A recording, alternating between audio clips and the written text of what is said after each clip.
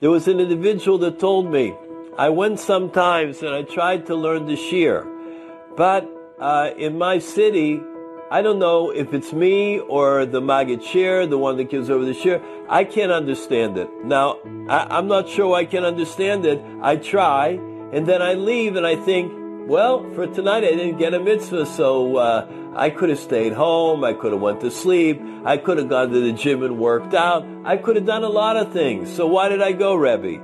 I said to him, do you have any understanding what the Chavetz Chaim said?